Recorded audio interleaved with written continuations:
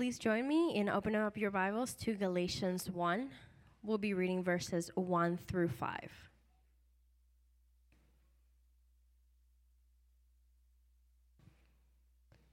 Paul, an apostle, not sent from men, nor through the agency of men, but through Jesus Christ and God the Father, who raised him from the dead, and all the brethren who are with me, to the churches of Galatia.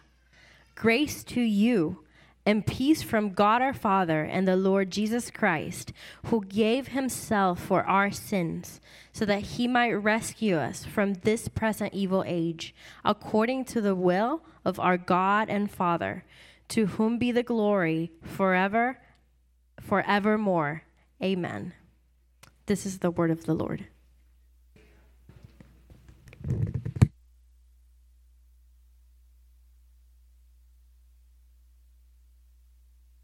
Thank you, Sarah.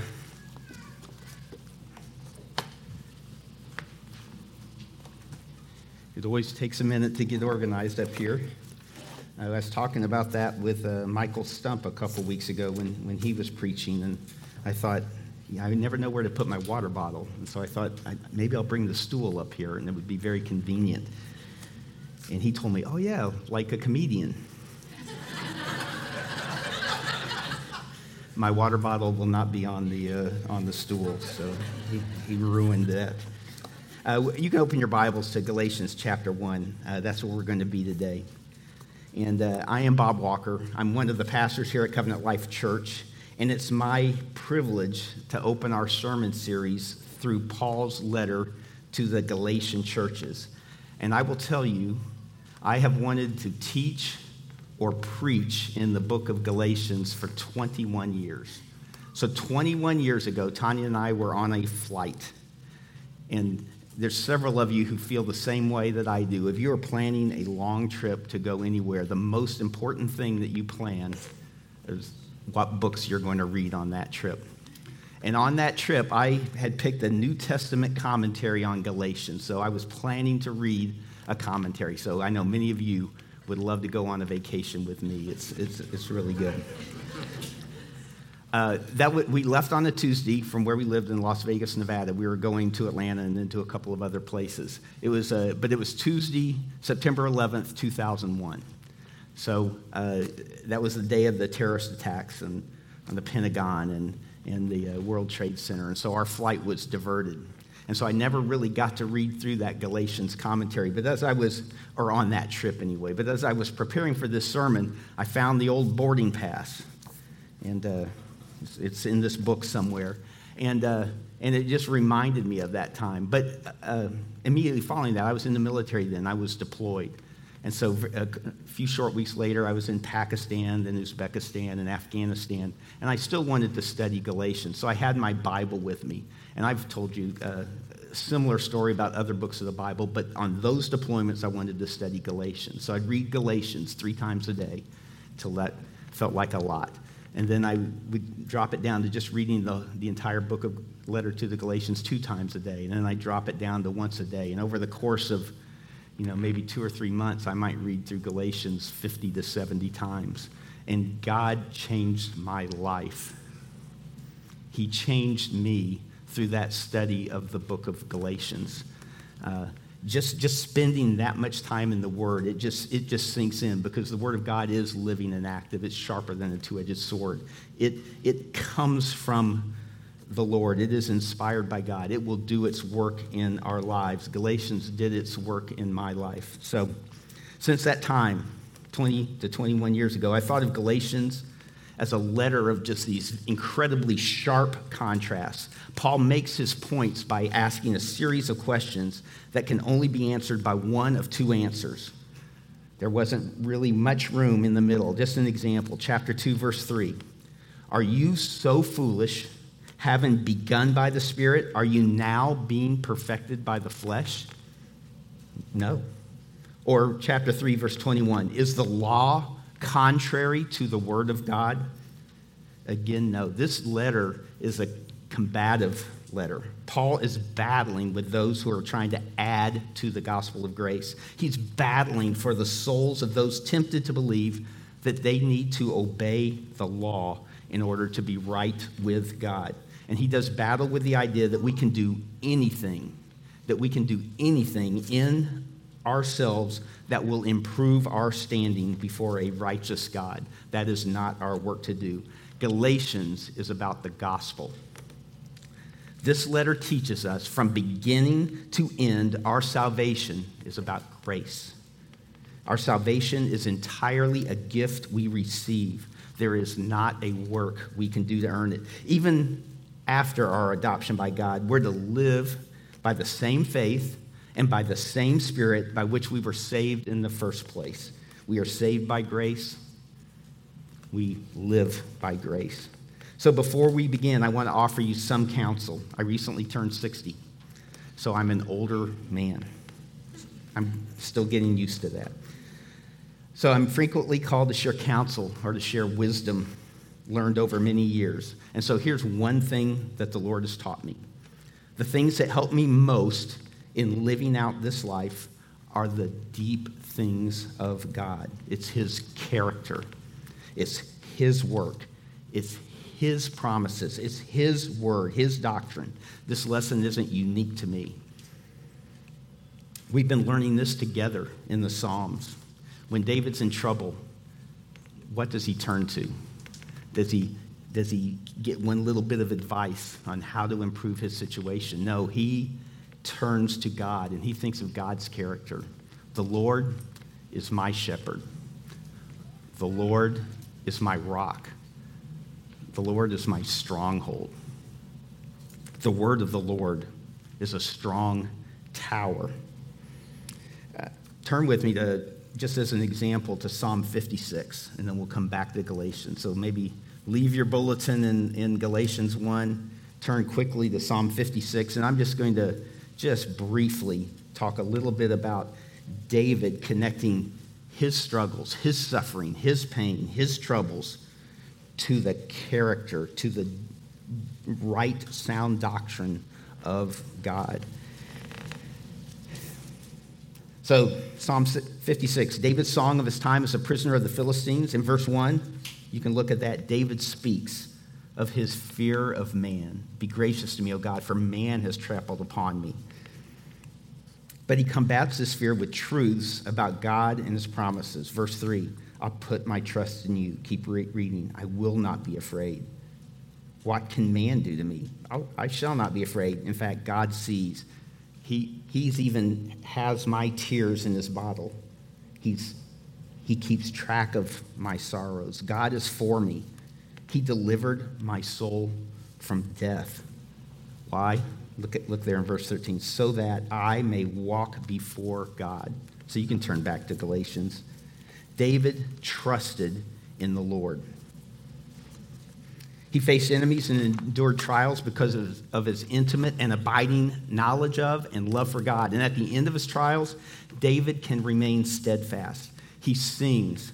He gives thanks. He glorifies his Lord for his loving kindness. He exalts God. And Galatians is teaching us to do this, to do the same thing. In this letter, Paul teaches us to understand the gospel, to enjoy its benefits, and then to walk out this salvation in a lost world. He teaches us to love God in truth. So let's pray for the Spirit's help in understanding this letter. Pray for his help in living it out. Heavenly Father, you are God. You are our Creator. You have adopted us. We are your people by the work of your hand. So we love you for what you've done for us. We love you because of who you are. And so help us to love you more. Help us to praise you. Help us to love you in truth. Help us to know you and know you through your word. Help us to encourage each other to live this out. May you be glorified in our study together of Galatians. May it bear fruit in our life, and that fruit be the fruit of the Spirit. And we pray this in Jesus' name. Amen. So this morning, we're looking at Galatians 1, verses 1 through 5. And in looking at this passage, we're going to first examine the messenger of the gospel. That's going to be in verses 1 through 2a. Who is the Apostle Paul? How did he come to write this letter? Those are the things that we're going to be exploring. Then secondly, we'll look at the recipients of the message, verses 2b. Who were the churches of Galatia? Third, we'll look at the gospel message itself in verses 3 and 4. And we'll probably spend most of our time in that section, the gospel message, verses 3 and 4. And then finally, we're going to look at the purpose of the gospel in verse 5. So 4 points: the messenger, the recipients, the message, and the purpose of the gospel. So the messenger, verse 1, Paul, an apostle, not sent from men, nor through the agency of man, but through Jesus Christ and God the Father, who raised him from the dead, and all the brethren who are with me. So who was Paul? This is probably going to be a review for most of us. It might be new to some of us, but it's worth remembering. He was an apostle. That's a two-part word that means from and to send. So Paul was an apostle. He was sent from someone on behalf of the person who sent him. Paul was an apostle of God, an apostle of Jesus Christ. And he signals his stance, the attitude that he's holding in this letter right in the first sentence. So in the Greek, I'm not a Greek scholar, so I'm just reading this from other commentators and Greek dictionaries. The first word, Paul. The second word, we translated an apostle. The third word, not. Paul begins contradicting false teachers right away. Those teachers are not only contradicting his message, a message he received directly from Jesus Christ, but they're attacking Paul's authority to deliver that message. You can imagine the arguments. You heard this gospel from Paul.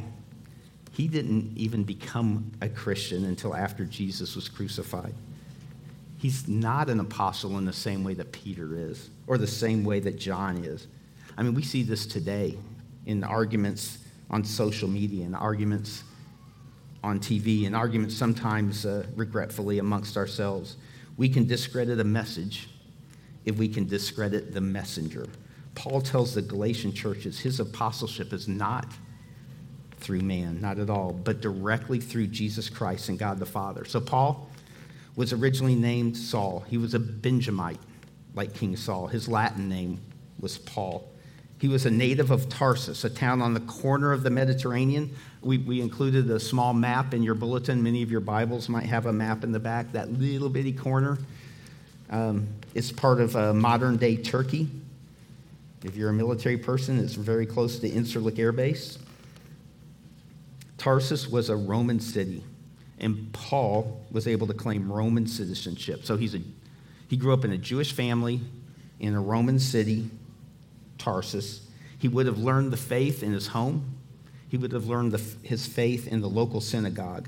And of course, Paul would have been well trained in the Jewish faith, so much so that he eventually went to Jerusalem to study under probably the most famous rabbi of his day, Gamaliel, a leading teacher of his time. And this probably took place when Paul was about 13 to 18 years old. So Paul was a zealous pupil. He was an apt pupil.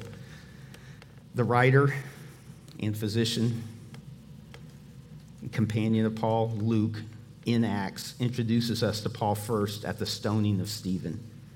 So Paul, a zealous young man, Jewish, in Acts 7:58, he's described this way.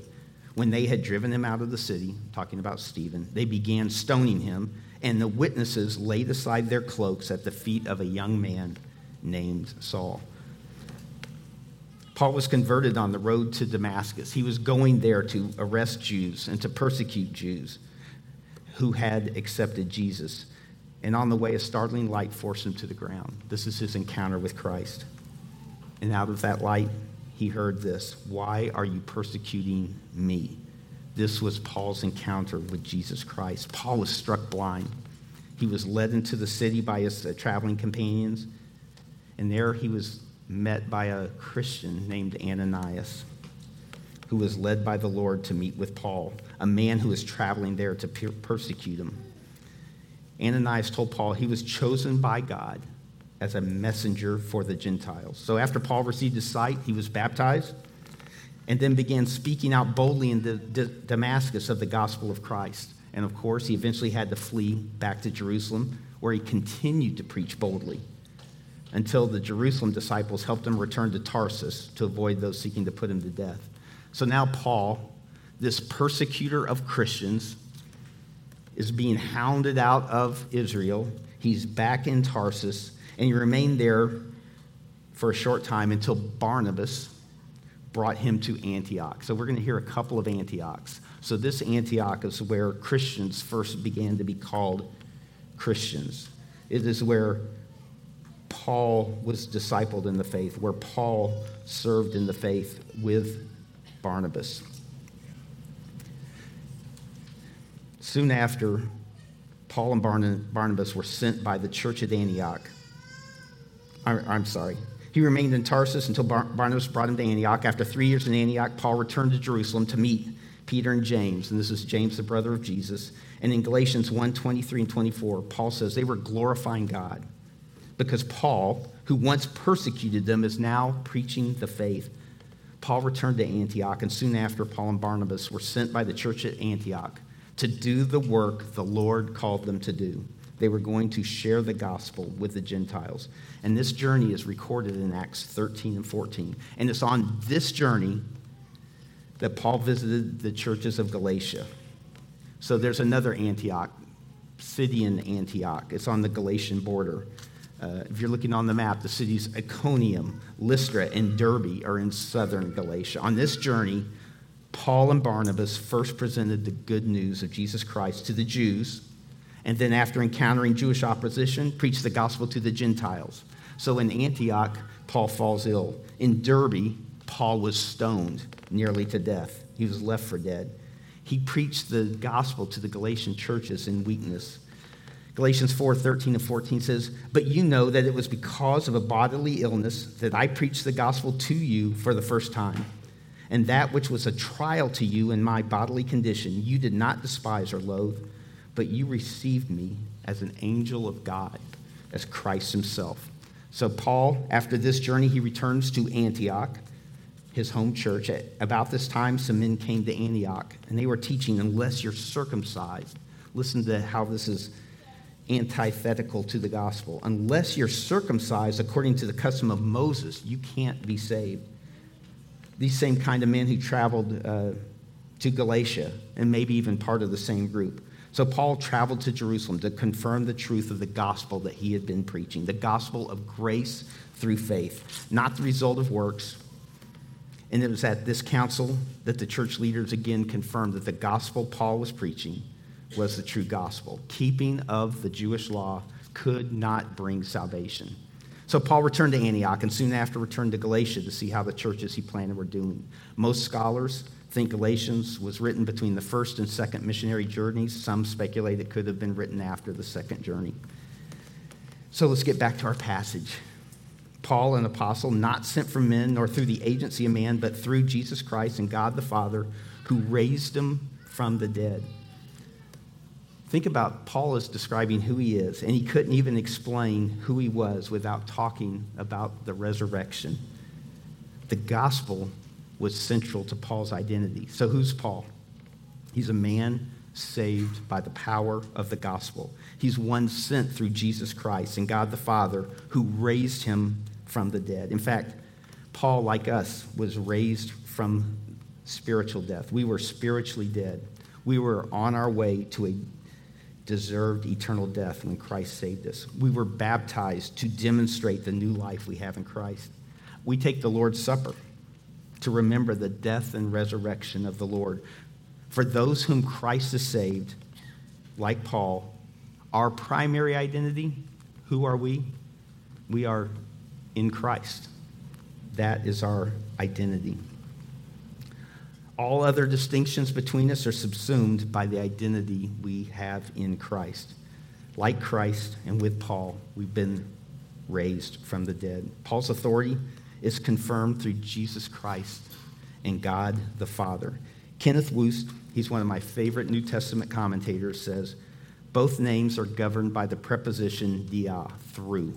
And that shows that Jesus Christ and God the Father are not separated in his mind as sustaining a different relationship to his apostleship, but they're conceived of jointly and as sustaining one relation. So even in Paul's salutation, even as he's describing who he is, he's teaching of the unity of the Father and the Son. In his greeting, Paul also refers to all the brethren who are with me. So Paul has the authority of his position as an apostle. His apostleship was confirmed by Christ who sent him, by the Spirit, but also by the brethren with him.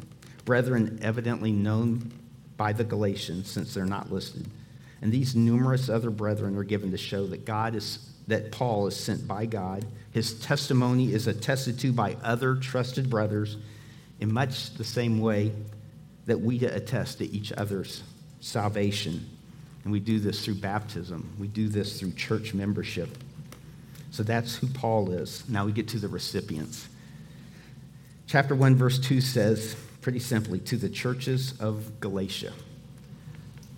That's an abrupt greeting. And so very briefly, you can turn in your Bibles to Romans 1. I just want to compare this greeting, we can remember it, to the churches of Galatia, to a couple of other letters that Paul wrote. So Romans chapter 1. And he talks about himself. He talks about what God did for him. And then he gives the greeting to the church in Rome, starting in verse 7. To all who are beloved of God in Rome, called as saints, grace to you and peace from God our Father and the Lord Jesus Christ. First, I thank my God through Jesus Christ for you all, because your faith is being proclaimed throughout the whole world. For God, whom I serve in my spirit in the preaching of the gospel of the Son, is my witness as to how unceasingly I make mention of you. And he just goes on and on about his prayers. Continue over to 1 Corinthians chapter 1. Here's his greeting to a church that is in serious error. They are tolerating sin in the church. They are not loving each other correctly. They are not even conducting their worship services correctly. But they do have the gospel right. So Paul is addressing serious issues of Christian conduct in the Corinthian church. In the Galatian church, he's addressing problems in their understanding and practice of the foundations of the gospel. And hear the difference in his greeting. So I'm going to start in verse 2. To the church of God, which is at Corinth, to those who have been sanctified in Christ Jesus, saints by calling, with all who in every place call the name of our Lord Jesus Christ, their Lord and ours. Grace to you and peace from God our Father and the Lord Jesus. I thank my God always concerning you for the grace of God, which was given you in Christ Jesus. And he goes on through verse 8. Now we're back in Galatians chapter 1. To the churches of Galatia. And Paul's setting the tone. Paul, an apostle, not appointed by man. To the churches of Galatia. It is serious business when the church of God does not hold to the sound doctrine, the right doctrine of salvation by grace through faith alone. The churches of Galatia, they're churches planted by Paul. Galatia was a Roman province, so there's a tribal group, the Gauls, the same group that settled in France. They immigrated to that area a little after 300 BC, and they settled in that north-central part of modern-day Turkey. I think on our map, you can probably just see Gal in that sort of central area that's describing that Galatian region. Later, the Romans formed a province, and they combined this ethnic northern very rugged terrain, type, inaccessible area with a much more well-traveled, easier access, ethnically diverse section in that southern part of Turkey, and called it one province of Galatia. It's that southern section that Paul visited on his first missionary journey. So, and it follows Paul's practice of going by major travel routes to major cities in that area and preaching and teaching, first to the Jews, then to the Gentiles, and forming churches, establishing those churches, appointing elders, and then moving on, frequently writing or coming back to visit to strengthen those churches. And he did that in southern Galatia on that first trip. The churches Paul planted were made up of believing Jews and then also Gentiles. And Acts 13 and 14, which is worth reading this week if you haven't had a chance to read it recently, records just tremendous opposition that Paul faced and Barnabas faced. The synagogue leaders would rise up to speak against Paul. They instigated a persecution. They drove them from Antioch. Paul and Barnabas were mistreated and nearly stoned in Iconium. They were denounced, stoned, and left for dead in Derbe. And despite this beginning, the churches of Galatia survived and even thrived in the midst of opposition. However, these churches were later infiltrated by a false doctrine that contradicted the gospel of Jesus Christ. So the teachers of this false doctrine attacked Paul's apostleship. Chapter 1, verse 1. In chapter 1, verse 6, they enticed Galatian believers to desert the gospel of grace for a different gospel. Also in 1 verse 6, they distorted the gospel, preaching contrary to what Paul taught. They taught against liberty, Christian liberty in chapter 2, verse 4. They even influenced Peter for a time in chapter 2, verse 11. Their gospel was such a distortion that Paul uses this letter to the Galatian churches to identify those sharp contrasts that exist between the true gospel of grace preached by Paul, the false gospel of slavery preached by the false teachers. And so we sometimes labeled these false teachers Judaizers because they were seeking to require Gentiles to meet some of the Jewish requirements of the law, especially circumcision. So here's a brief summary of the false teaching of the Judaizers. So I'm sure future sermons are going to flesh this out. So this is just a brief introduction. In Philippians 3, chapter 3, verses 2 through 6, Paul calls the Judaizers dogs and evil workers. The concision, which is just a play on words referring to those who are merely physically mutilated as opposed to being the true circumcision. They're contrasted with true believers who worship God in the spirit, while Judaizers express confidence in the flesh. Paul tells us of the human achievement the Judaizers trust in. They trusted in circumcision, and that sign marking the person as part of a chosen people. That sign was meant to mark a people, the nation of Israel, as separate. The people God is set apart as a channel through which he would reveal himself and would reveal salvation to the world. That sign had nothing to do with personal salvation and acceptance by God. It never had. That was always done by grace through faith. The Judaizers taught that acceptance by God was brought about by being a member of the nation of Israel. Their ecclesiology, their doctrine of the church, required the church to be a part of the nation of Israel. They also taught that faithful observance of the law would provide them a righteousness acceptable to God. Paul in Romans 9:30 through 10 verse 3 tells us that Israel failed in obtaining a righteousness acceptable with God because the nation ignored the righteousness of God. And what was that? Christ, given in answer to faith. They tried to establish their own righteousness by doing good works. So the Judaizers belonged to that section of the nation of Israel that was unsaved. And then these unsaved Jews infiltrated the Christian church and taught a false gospel. They sought to undermine the true gospel of grace through faith by undermining Paul's apostleship, substituting a salvation by works system. And so this is a reminder that nothing is to be added or taken away from the gospel. This letter leads us to ask some questions. So I want to ask you just a couple of questions right now.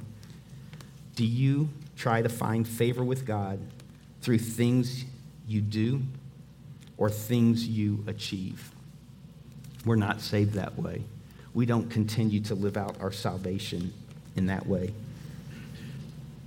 This letter contradicts any idea that salvation is given to us by anything other than the free gift of the Lord. Another question. Are there ways that you are tempted to add to or subtract from the gospel of grace? And what are those temptations? Are we as a church tempted to let false doctrine into this church? Are we afraid of persecution? Do we think it is loving to love a person who does not hold to sound doctrine and bring them into this body? And we can be tempted in those areas. This letter calls us to stand on the word of God and on sound doctrine. So here's the message of the gospel. And I'll read in chapter 1, verse 3. It says, "Grace to you and peace from God our Father and the Lord Jesus Christ, who gave himself for our sins so that he might rescue us from this evil age." So we're going to look at this passage first, and then we're going to flesh it out just a little bit in the remainder of this letter. Grace and peace. Grace, the source of our salvation, followed by peace, the result of our salvation. We received our adoption in Christ through grace, and through grace we have peace with God. Even this greeting is contrasted with the law, which provides no grace and certainly no peace. If you're seeking to earn your salvation through obedience to the law, through obedience to some set of rules, how can you know when you've been obedient enough?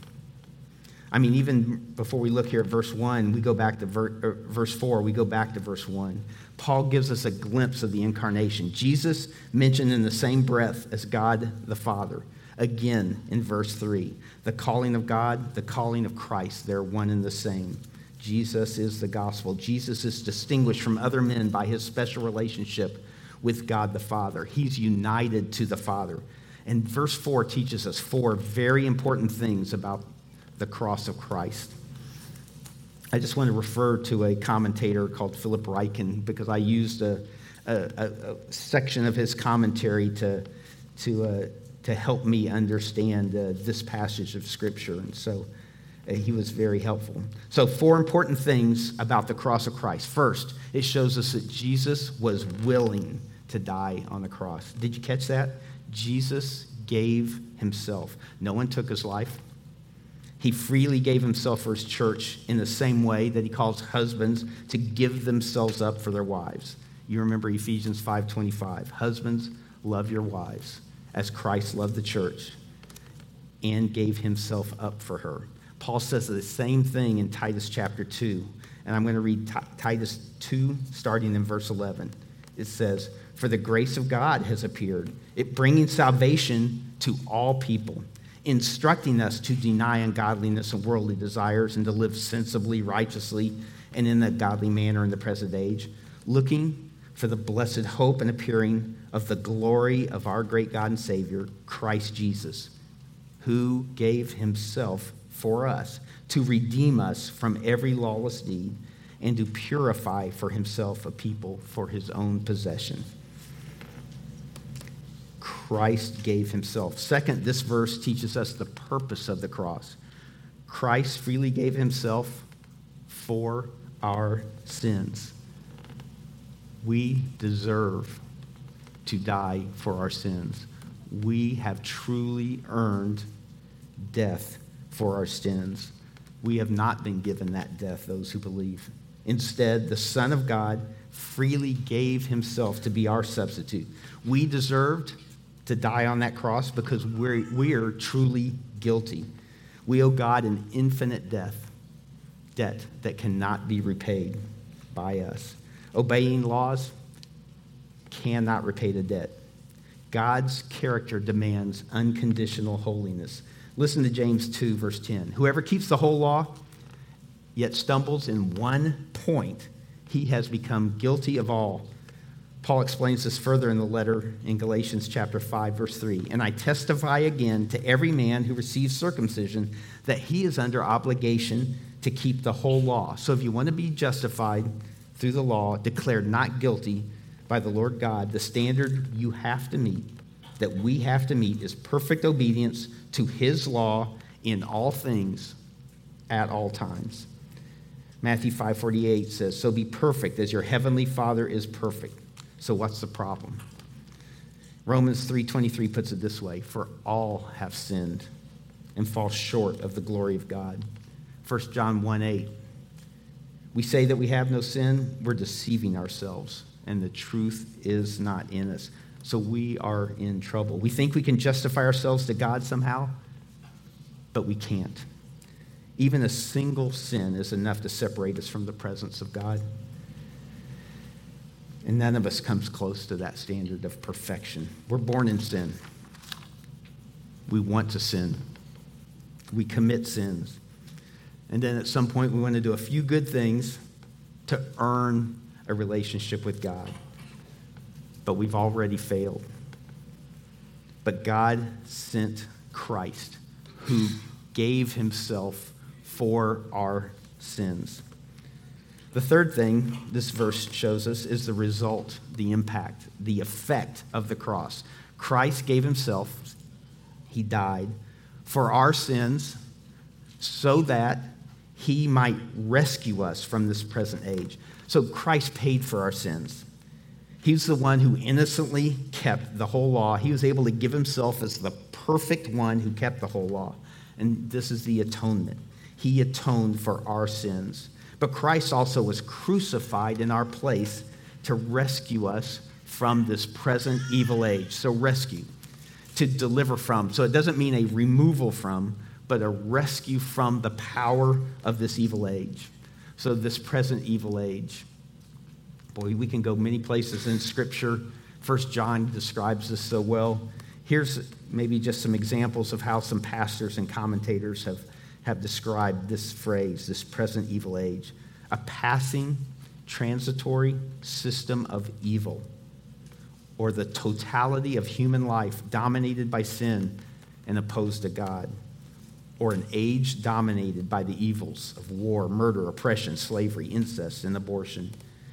Jesus died on the cross to save us from all of it. And even though we live in this world, we are being rescued from it through the cross. The age to come has invaded the present evil age. Jesus, teaching us to pray, asked that God would deliver us from evil. Jesus asked God to deliver us from evil, and God has answered that prayer. He continues to answer that prayer.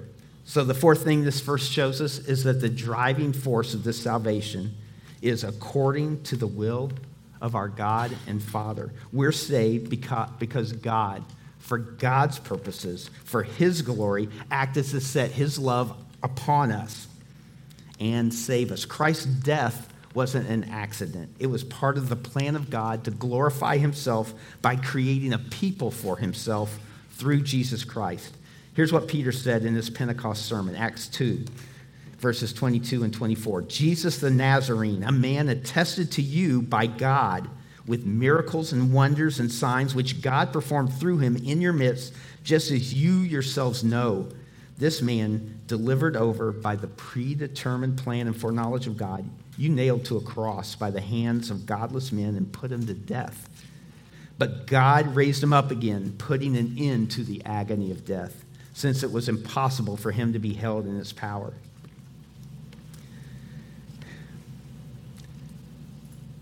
God saved us according to the will of our God and Father. So before we leave this section about the message of the gospel, I just want to emphasize three important points that help us listen to future sermons in Galatians, to help us read Galatians, to help us understand it. So three important aspects of the letter. First is just the structure of Paul's argument. So for the last 21 years, I thought of Galatians as that letter of sharp contrast. Here's why.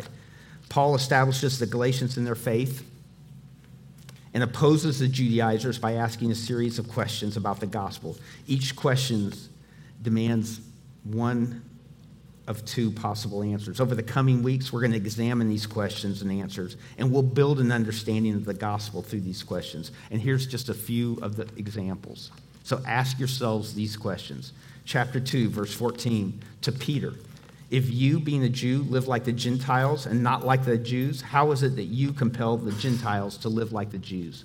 Paul attacks legalism, keeping legal requirements to earn acceptance by God.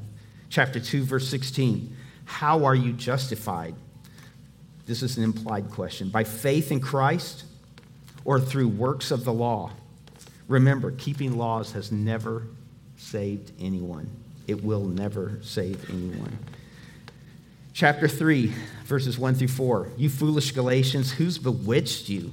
Before whose eyes Jesus Christ was publicly portrayed as crucified. Did you receive the Spirit by works of the law or by hearing with faith? Are you so foolish, having begun by the Spirit? Are you now being perfected by the flesh? Did you suffer so many things in vain, if indeed it was in vain?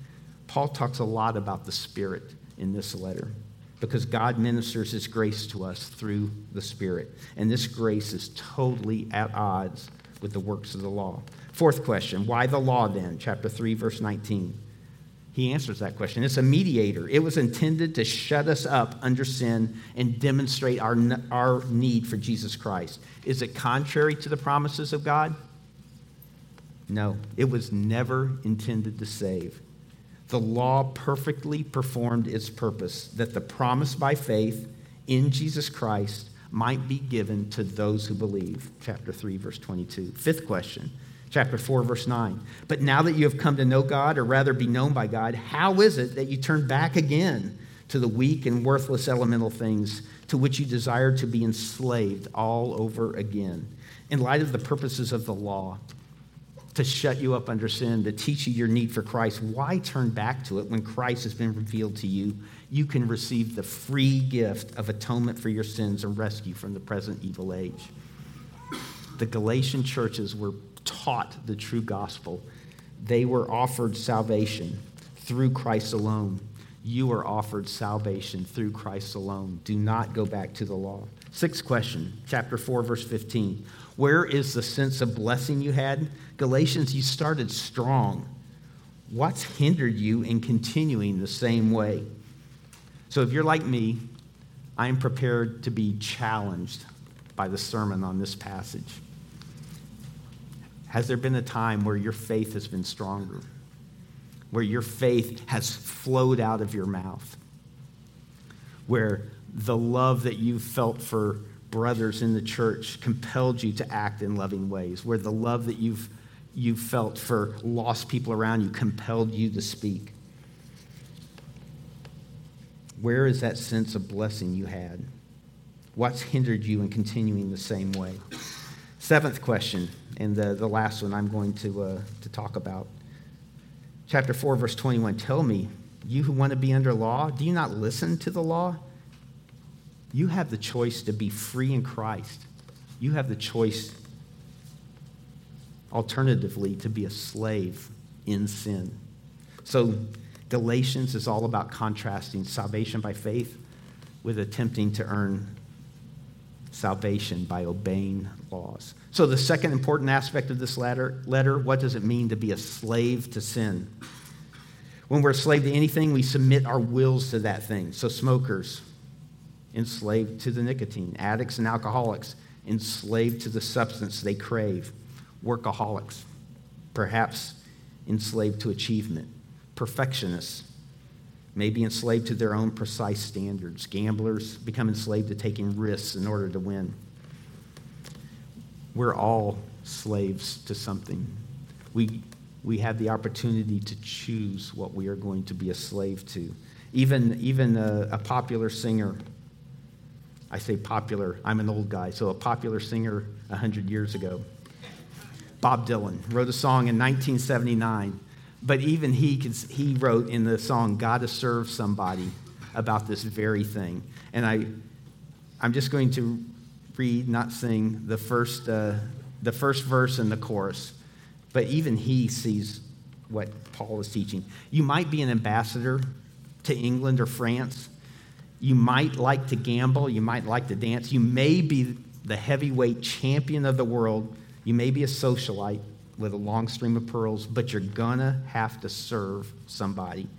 Indeed, you're gonna have to serve somebody. Well, it may be the devil, or it may be the Lord, but you are going to have to serve somebody. We all serve somebody or something. You know, sometimes we think, I wish I just had the freedom to do whatever I want. I want that freedom. If we think that way, we will discover that we've just chosen to enslave ourselves to something else. Galatians 5 shows us some of the things that can master us, and I'm just going to read verses 13 through 21 quickly. For you were called to freedom, brethren. Only don't turn your freedom into an opportunity for the flesh, but through love serve one another. For the whole law is fulfilled in one word, in the statement, you shall love your neighbor as yourself. And he goes on to say in verse 16, but I say walk by the Spirit. You won't carry out the desires of the flesh. And he describes what those desires of the flesh are. And then starting in verse 19, he talks about the deeds of the flesh. When you're a slave to the flesh, these are the things you're a slave to. Deeds of the flesh are evident. They're immorality, impurity, sensuality, idolatry, sorcery, enmity, strife, jealousy, outbursts of anger, disputes, dissensions, factions, envying, drunkenness, carousing, and things like these, of which I forewarn you, just as I have forewarned you, that those who practice such things will not inherit the kingdom of God. So these are things that will enslave us. God offers the only true alternative to that slavery. John 8, verse 34 through 36, Jesus answered them, truly, truly, I say to you, everyone who commits a sin is a slave to sin. The slave does not remain in the house forever. The Son does remain forever. So if the Son makes you free, you'll be free indeed. So in Christ, you are offered an inheritance in the family of God. Without Christ, you are a slave to sin.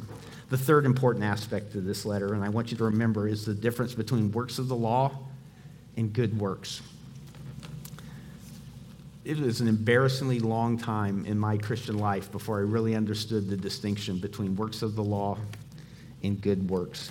But listen, Ephesians 2, verses 8 and 9 says, For by grace you've been saved through faith. It's not of yourselves. It's the gift of God, not the result of works, lest any man should boast. Our works do not save us. Works intended to earn merit from God do not save. They're not even good. Look at the explanation. Our works don't save us so that no one may boast. If we're relying on something we could potentially boast about in ourselves to save us, it does not save us. We are saved by grace through faith. Those things are works of the law. There's no room for them in our faith. Works of the law are useless. They are evil. If we believe or teach that they can earn any merit with God, we are teaching a false gospel. However, good works are different. Keep reading in Ephesians chapter 2, verse 10. For we are his workmanship, created in Christ Jesus for good works, which God prepared beforehand so that we would walk in them. Good works are crucial. We have been rescued from this present evil age for good works. They're not works for us to boast in. They're not works that earn favor with God. Far from our works earning God's favor, we're his workmanship. The implication is we can't boast in works of the law. They're useless. We can boast in God's work. He rescued us for good works. In fact, in the same way God prepared beforehand to save us, he prepared beforehand works for us to walk in. Our holiness, our good works are the result of our salvation. Paul describes our salvation as receiving the Spirit. Our holiness and our works are described as fruits of that Spirit. Their love, joy, peace, patience, kindness, goodness, faithfulness, gentleness, self-control. They are fruits of the Spirit. So don't confuse works of the law with good works. One is evil. The other is holy. One promises salvation but produces slavery. The other is a result and evidence of salvation. So why did God do all this? What's the motivation for this salvation so freely given? Verse 5. To whom be the glory forevermore. Amen. The purpose of the gospel. God desires his own glory. It is a good and right thing to give glory to God, to boast in his greatness. Reread verses 3 and 4. Look at them right now. They don't contain a single word about anything we do. Paul described God's work through Christ. The gospel is not about what we do for God. It's about what God has done for us. God the Father is the one who came up with the gospel plan. God the Son is the one who made the willing sacrifice in keeping with the Father's will. God the Father is the one who raised Jesus from the dead. Together, the Father and Son accomplished our salvation through the cross. Together, they announce it to the world through the teaching of the apostles. And together, they apply it to our hearts through the Holy Spirit. And then he says, amen. There was a missionary who observed a Cantonese Christian, and at the end he said in Cantonese a phrase, at the end of his prayers that really speak to what amen means. And translated, it says, with my whole heart, this is what I wish. So Galatians, it's important, and it's important to us, church. This is a letter about justification by faith alone. And as an old man, I'm telling you, your understanding and practice of living out this doctrine is important. It affects everything. Doctrine matters, and the doctrine of salvation matters most. Here's one example of the doctrine of salvation by faith alone applied to something we might not expect. I was recently at Together for the Gospel conference in April. We got to hear many wonderful pastors speak. One of the pastors we spoke was also a recording artist named Shylin. And he spoke of a few things that pointed me back at Galatians. And he also wrote a book called The New Reformation. So it's a good book. In the middle of the book is a great chapter, chapter 9, on ethnicity and justification. And in the middle of this great chapter is a stunning sentence. So I want to set you up. We're going to get to what he said and see some of the implications. So I'm reading this because this is an implication of the doctrine of the justification by faith alone. So here's what he writes. Brothers and sisters, we have a problem. There is ethnic disunity in the body of Christ, and that is a serious problem. If we take what the Bible has to say about division seriously, we'll recognize it as a serious problem. It doesn't take advanced observational skills to see the problem. It's obvious. I wrote this book to address that problem. Presumably, you're reading this book because you're concerned about that problem. If I were to ask you the question, what's the key? This is the question. What is the key to addressing the problem of ethnic disunity in the church? What would you say? And, that's a question that grabs me. What is the key to addressing that problem? So he gives some examples, and then he says this. So what's my answer? The key to addressing ethnic disunity in the church is the proper application of the doctrine of justification by faith alone. So what does he mean by that?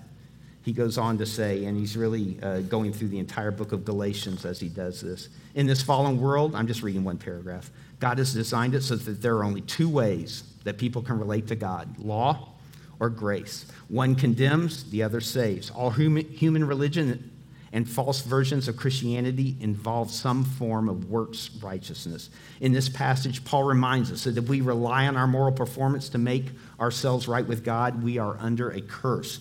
The problem, of course, with trying to gain favor with God through obeying the law is that no one is able to do it. We judge ourselves by ourselves and foolishly assume that our standard is the same as God's. We'll all admit that nobody's perfect, as though that somehow lets us off the hook, but God requires perfect obedience. He refuses to lower his holy standard to accommodate sinful people. If we're going to pursue the fool's errand of salvation through the law, we can't be picky and choosy with what we obey.